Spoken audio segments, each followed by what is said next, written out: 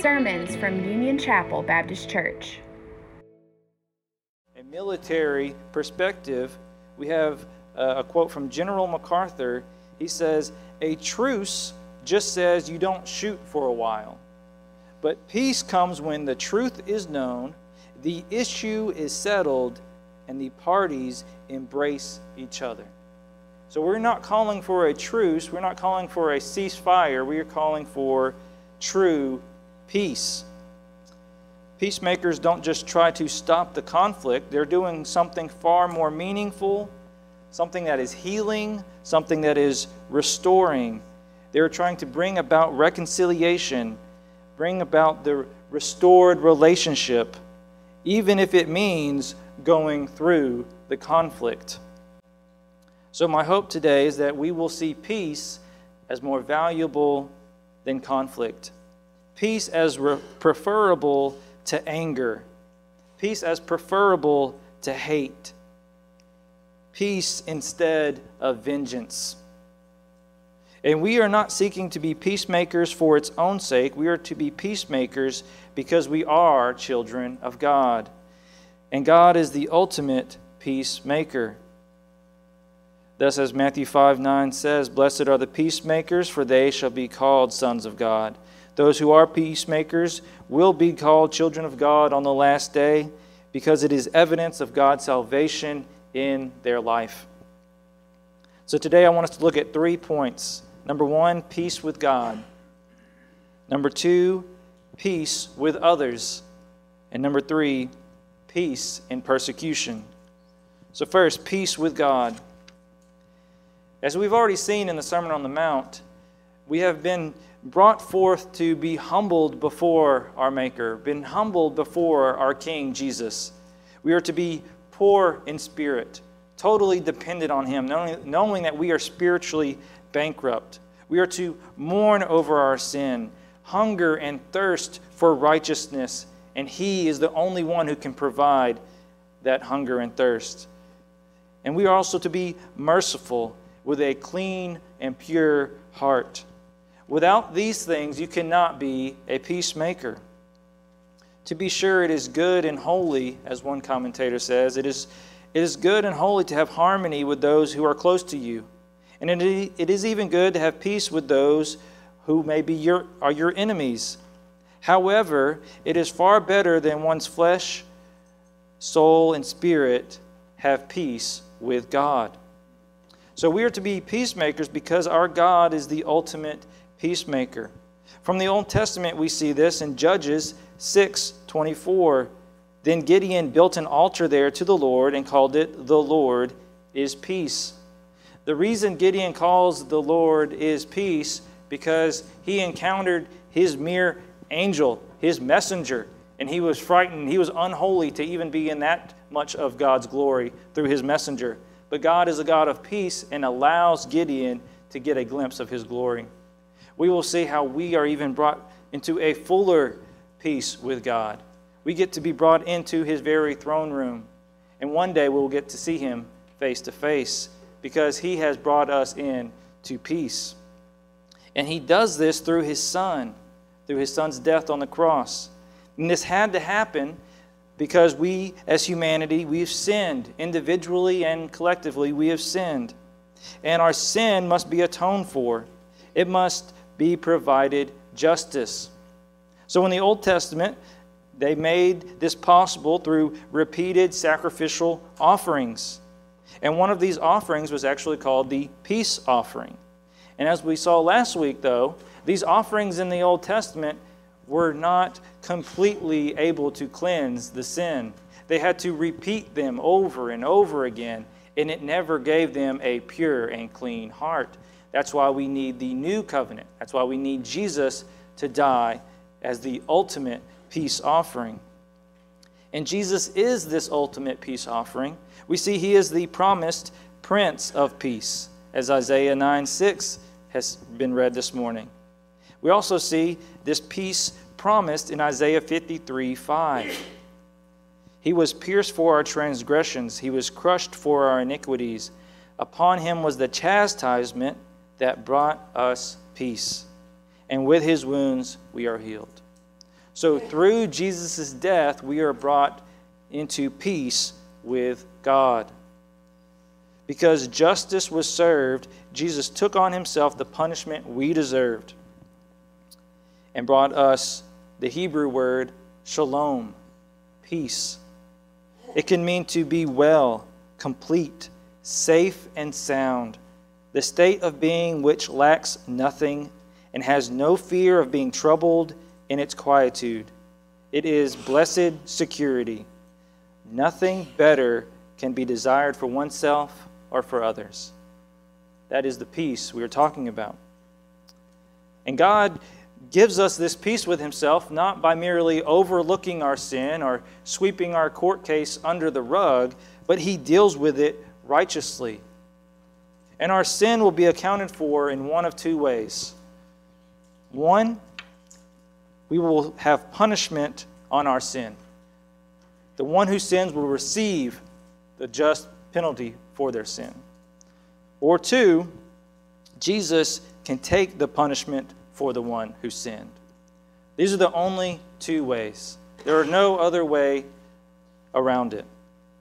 And this second option, that Jesus takes your sin, you can get peace with God by having faith and trust in Jesus. As Romans 5:1 tells us, therefore, since we have been justified by faith, we have peace with God through our Lord Jesus Christ. It is only by faith through Jesus' death and resurrection that we can have peace with God. You can't negotiate a deal. You can't get a plea bargain to get right with God. You can't do enough good things. The only way to be at peace with God is through his Son, is through faith in him. Turning from your sin, turning to a total dependence on Jesus. This is the only way that you can be made right with the Creator, with the just and perfect God. Paul goes on to say in Romans 5:10, for if while we were enemies, we were reconciled to God by the death of his Son, much more now that we are reconciled, shall we be saved by his life. Paul is pointing out how we were enemies of God. There is no neutral ground. You are either a friend or an enemy. Jesus brought the ultimate peace offering, and through him, through faith in him, our relationship with God can be made right, can be restored. And we are brought in, we are adopted sons and daughters of the King. And since we have experienced this radical transformation from enemy to child of the King, let us share this gospel, this peace offering to others. And it's called the gospel of peace because it is the good news of how people can be at peace with their God and Creator. While people can strive to live at peace with those around them, and you may have tons of friends and everyone may like you, if you are not at peace with your Creator, all is lost. If you are not at peace, one day you will stand before the judge as an enemy, awaiting the righteous verdict. The seriousness of this claim is why we must share this with others, why we must be ambassadors and proclaimers of the gospel, of the good news of peace. We see this in Romans 10:13. For everyone who calls on the name of the Lord will be saved. How then will they call on him in whom they have not believed? And how are they to believe in him of whom they have never heard? And how are they to hear without someone preaching? And how are they to preach unless they are sent? As it is written, how beautiful are the feet of those who preach the good news. It's very clear. Paul is saying this salvation is for everyone, but for them to be brought into this salvation, they must first hear about it. And for them to hear about it, they have to have someone tell them about it. It's very simple. It's not rocket science or that complicated. We are to bring the offering of peace to people. And ultimately, we see this as in the importance of sending out missionaries to all over the world. But this is also applicable to us every day of our lives with our friends and family. How can we be peacemakers? How can we share this gospel of peace with others whom we come into contact with? And this is the way of true blessedness. And this is, he calls them beautiful. And Isaiah 52:7 connects this idea of the gospel and peace together. He says, how beautiful on the mountains are the feet of the herald, the preacher, the person who proclaims peace, who brings good news of good things, who proclaims salvation, who says to Zion, your God reigns. God does reign. His kingdom is here. He is the King of the universe, and He's invited us to be peacemakers on His behalf. And He has invited us to be at peace with Him. Therefore, we should pray. We should seek boldness. Pray for God to give us the words to say. Pray that we would be ready in season and out of season. We must be dependent on the Lord and ready because, as one commentator notes, peace with God implies war with Satan. This is why Paul speaks of putting on the armor of God in Ephesians 6:15. He encourages us to put on our shoes ready for the spiritual battle. Our shoes are the readiness for the gospel of peace. As followers of Christ, we do not fight like the world fights, but we put on our shoes to go to battle, being prepared to share the gospel of peace. So we've seen how we can have peace with God ourselves and how we can share this good news with others. Let us look at how we can also be peacemakers with others. Point number 2, peace with others. And in my preparation, peacemaking has often been associated with violence at times. 2 examples.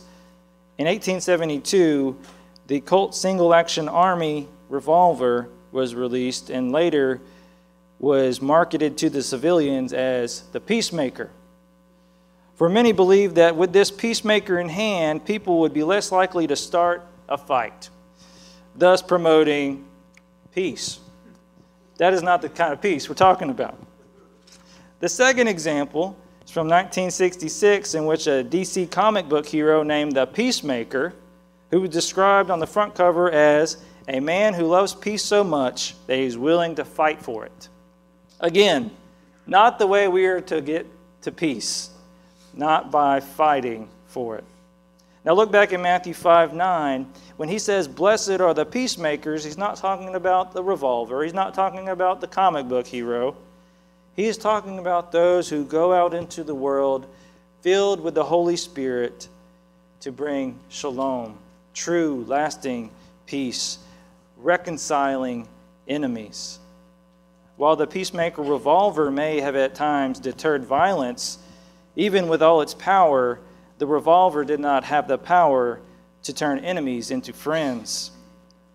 To bring true peace that unites people together depends on the Spirit of God working through us and uniting us together in love for one another. In love for one another. That is true peace.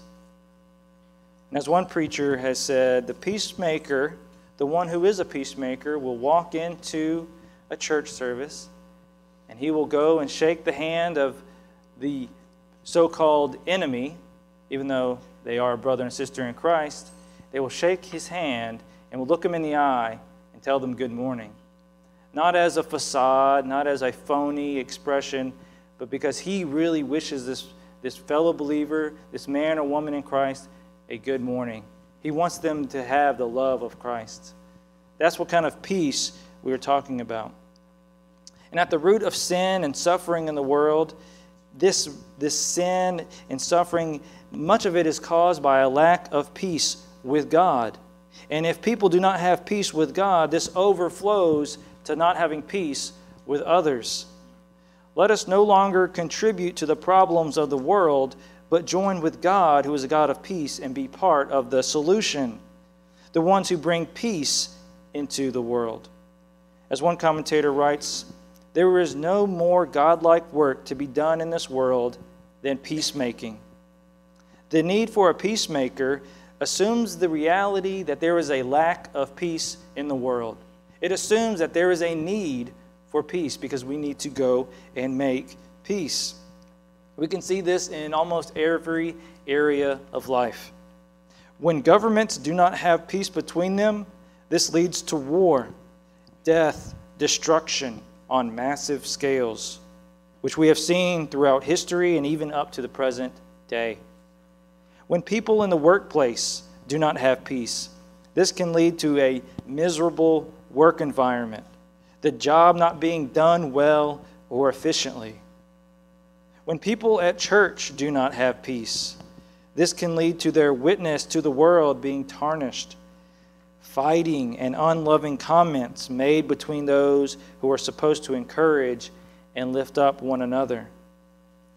When people who are friends do not have peace, the relationship is strained, trust is diminished, and they can no longer confide in one another. When families do not have peace, arguments abound, yelling and screaming ensues, hearts are broken, and families are separated.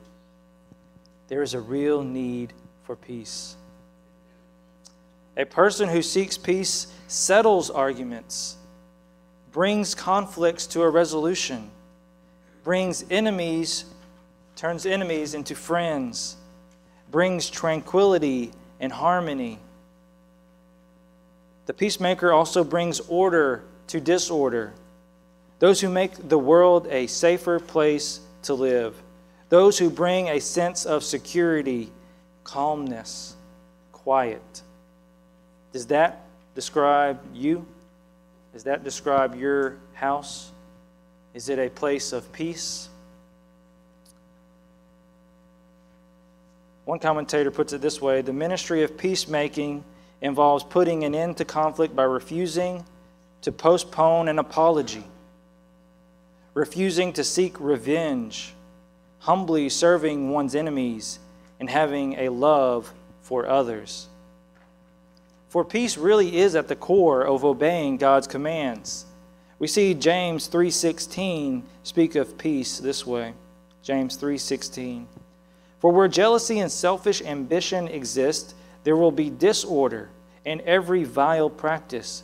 But the wisdom from above is first pure, then peaceable, gentle, open to reason, full of mercy and good fruits, impartial and sincere, and a harvest of righteousness is sown in peace by those who make peace.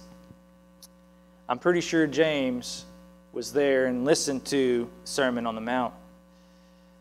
The harvest of righteousness is sown in peace by those who make peace. If you want to live a righteous life, if you want to obey and how to serve one another, it starts with being a peacemaker. Righteousness cannot be produced in a climate of bitterness and self-seeking, one commentator writes. Righteousness will grow only in a climate of peace. And Paul connects this as well, our peace with God and having peace with one another. Since we have peace with God, we should have peace with one another. In Ephesians 2:13. But now in Christ Jesus, you were far off, have been brought near by the blood of Christ.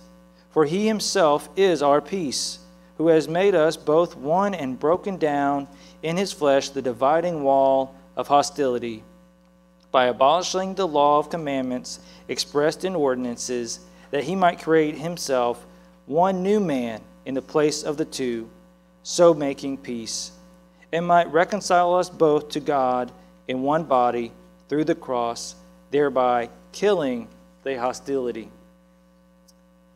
No matter Jew or Gentile, no matter one's race or where they have come from, Jesus and Paul is calling us to be of one body. We are one body in Christ. There should be no hostility amongst us. We should be a people of peace. We are to seek peace with one another in the church, no matter the differences between us. Christ's blood covers everyone in the church the same. recognizing that God's grace on you is the same as the grace on someone else, should eliminate any feelings of superiority or even inferiority towards someone else. For we are all sinners saved by grace, and we are all a part of His kingdom, sons and daughters of the King. If we are to see each other as God sees us, that will be the first step towards peacemaking. A pastor once overheard two people talking about their spiritual gifts, and one of the persons jokingly said, "I think I have the spiritual gift of criticism." And the other said, "Well, if you have that gift of criticism, I think you should go and bury it." No one wants to see the gift of criticism. The gift of criticism and the ability to make an argument over anything is not a gift, but a curse. We are to put off this gift. We are to put on our new self, the new gift of the Holy Spirit. We are to make peace with people. Making peace with people means not putting the other person down. It means being slow to criticize and quick to encourage, being quick to listen and slow to speak. Who in your life is it really difficult for you to be a peacemaker to? I'm sure someone just popped into your head. Oftentimes it is difficult for me personally to be a person of peace with the people that I claim to love the most. I claim to love my wife and kids the most in this world, and it's often those who see my lack of peace. It is often those who catch me on a bad day. But if I was honest, it's not just a bad day or a bad moment. It's rooted in my heart. It's rooted in something selfish. I want things the way I want them to be done. But that's not the way of the peacemaker. And this being a peacemaker doesn't mean that we just brush aside issues. It means that we come to the issue and address it properly with a spirit of peace. To go into the issue and go into the relationship not to tear the other person down and prove them wrong, but to go into the situation to restore and bring them back to us, that we can have a good relationship. Instead, we should actually address these issues. It is not loving or kind to just push them aside and not deal with them. But it may be at times, depending on the situation, for someone to overlook an offense. Sometimes it would be wise to overlook an offense. It's not saying that they didn't do anything wrong, but if you can have the grace and mercy and forgive them, maybe they were just having a bad moment, we can overlook an offense. Our foundation of God as our peace, trusting in Him, will enable us to be peacemakers with everyone. That's really difficult to do, and Paul seems to notice this in Romans 12:18, that it may be impossible for us, but he says this in Romans 12:18. He says, "If possible, so far as it depends on you, live peaceably with all." So he's recognizing that there are things in your life that you are out of your control, but there are a lot of things in your life that you can control. And with those things, you are to live peaceably with all, everyone, even that person you thought of where it's difficult to be a peacemaker. So thus we should be peacemakers to everyone. And again, peace is more than just the absence of conflict. You can't say, "Oh, I have peace with this person, and I have never talked to him in the past 10 years. That's not peace. Peace is blessing, it's completeness, it's harmony. For Jesus will go on to elaborate in Matthew 5:44, not that we just have an absence of conflict, but in Matthew 5:44 he says that we should actually love our enemies and pray for those who persecute us. Which leads us right into our third point, peace in the midst of persecution. For we see in Matthew 5:10, those who follow God's commands will be persecuted. And they are actually considered blessed. Matthew 5:10. Blessed are those who are persecuted for righteousness' sake, That is, those who act obediently to God's laws, those who are righteous. And it says, they can be blessed because theirs is the kingdom of heaven. Following God's commands and even being a peacemaker does not ensure that others will treat you well or treat you with peace. So don't get your expectations out of line. Nevertheless, Jesus says that we are blessed. We will have true inner joy if we are persecuted for righteousness' sake. Thus, as one commentator notes, not all persecuted people are blessed, but only for those who are persecuted for manifesting Christ-like character. That is, those persecuted for righteousness. And furthermore, people may suffer for doing evil, but such suffering is not persecution. Their suffering is punishment for their evil. And notice in verse 11, Jesus says, you are blessed when they insult you. It doesn't say if they insult you or if they persecute you. It is assumed, it is logical, that, and it makes sense. Jesus is saying when you are persecuted, when they insult you, and when they say every kind of evil against you. And notice it is because of Him, because of Jesus. That is why they are speaking against them. Now, persecution will vary depending on the person and where they live and the time period they live in, but it is inevitable in some way. For we already saw how John the Baptist earlier in Matthew was persecuted for preaching the truth. And this persecution will continue on to Jesus' other disciples, even to his disciples today.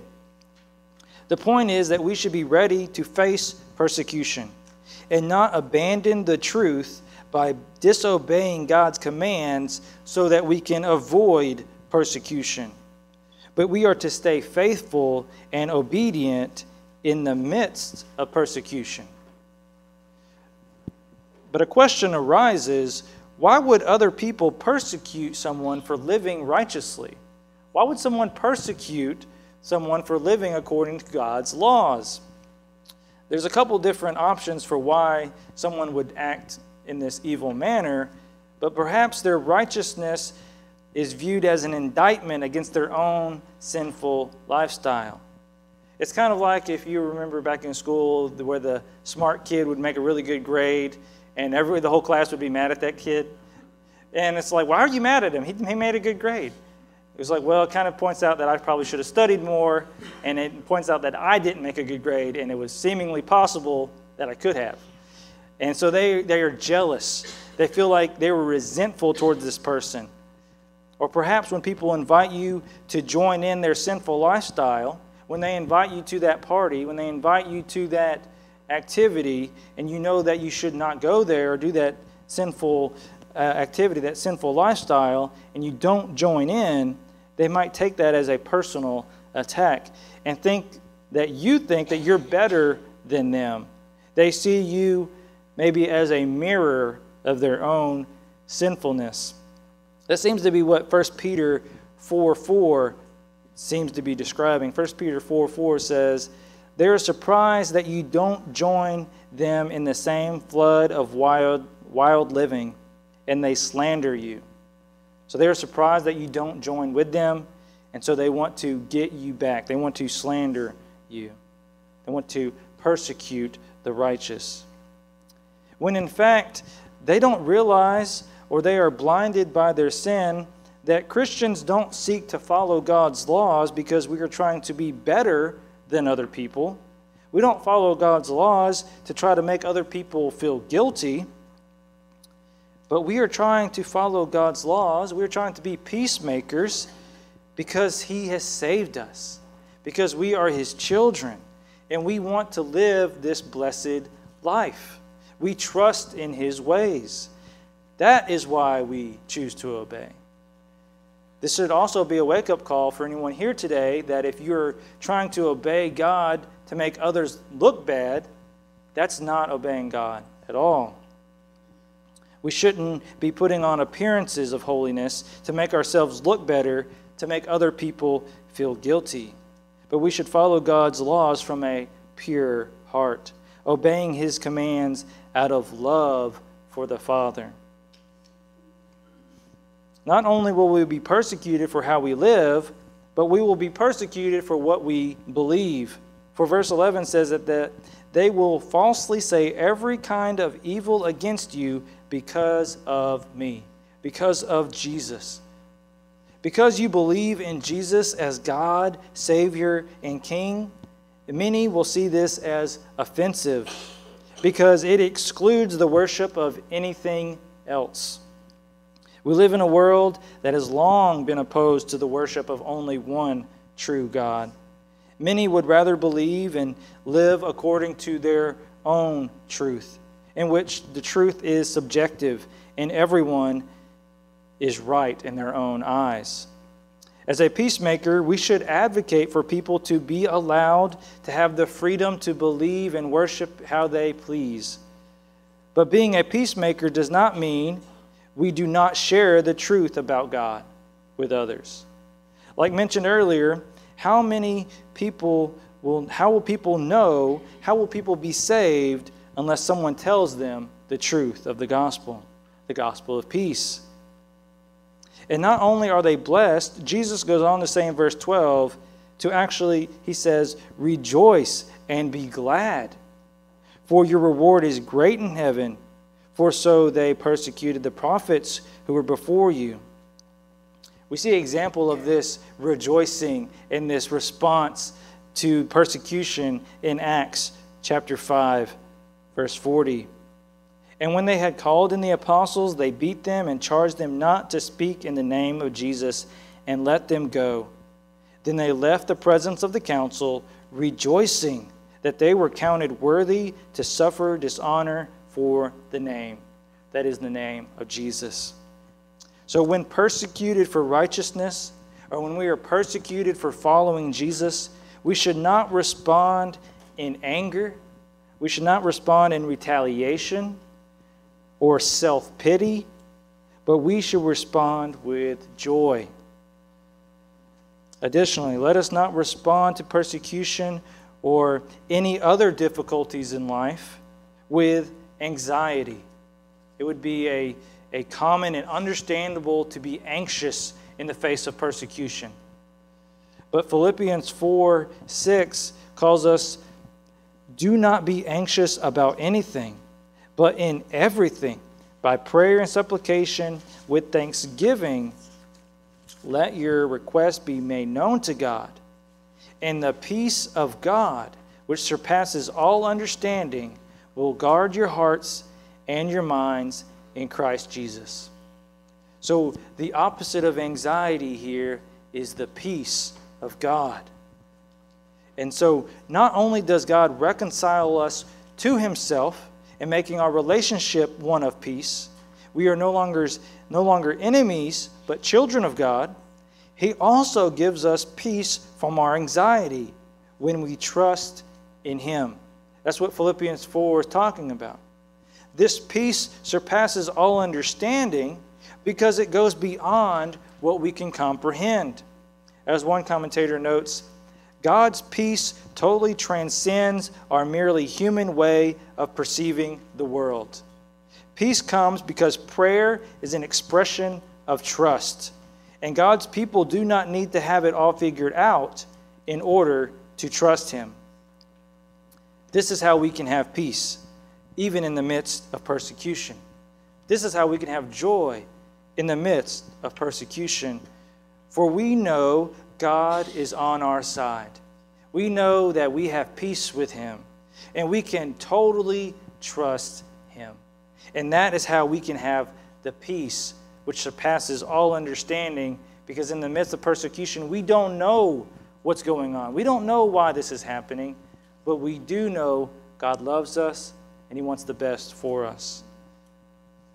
Furthermore, we can have joy in the midst of persecution because we trust in the promise of God. God has promised us eternal life. He has promised us great rewards. That is his motivation for us in verse 12. He says, "Rejoice and be glad, for your reward is great in heaven." As one commentator points out, Jesus did not specify the nature of this reward. However, because of the divine reversals that appear in the Beatitudes, we have the poor will reign, the mourners will be comforted, the hungry will be filled. So he argues one expects the reward to involve the reversal of the persecutions. So human insult will be replaced by divine commendation. You may have human insult, but when in heaven, God is commending you. You have here on earth human rejection and harassment will be replaced by divine acceptance and favor. Earthly punishment will be replaced by eternal bliss. The heavenly reward will be so great that the earthly suffering will pale by comparison. We have to remember this perspective. And it may be easy now as you're sitting here on a comfortable Sunday morning, but as soon as you walk out the doors, you will face trials and sufferings and maybe even persecution in some ways.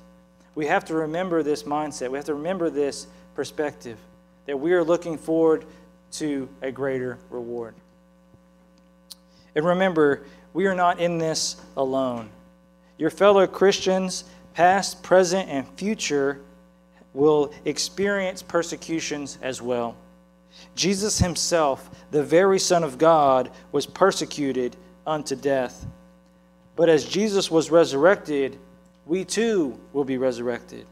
And we long for the day in which Jesus returns to make all things right, and which we will receive our heavenly rewards.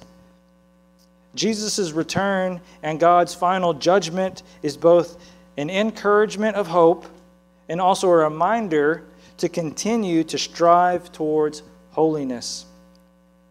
We do not strive to obey to earn our salvation, but obeying God's laws and being a peacemaker is evidence that He has saved us, that He has given us a new heart. Peter reminds us this and gives us this exhortation in 2 Peter 3:13. He says, "But according to His promise, we are waiting for new heavens and a new earth in which righteousness dwells." We await that. That is the reward. And then 3:14, he says, "Therefore, beloved, since you are waiting for these, be diligent to be found by Him without spot or blemish and at peace." So Peter points us to the reward and says, therefore, remembering this reward, let us be found without spot or blemish and be at peace when He comes. Seek peace with God today. For one day, your life here on earth will come to an end. And we will all stand before the perfect Creator and Judge. And you will stand before Him either a friend or an enemy. Are you at peace with God? Or are you still in rebellion? He has offered the way of peace through His Son's death, taking the punishment that you deserved.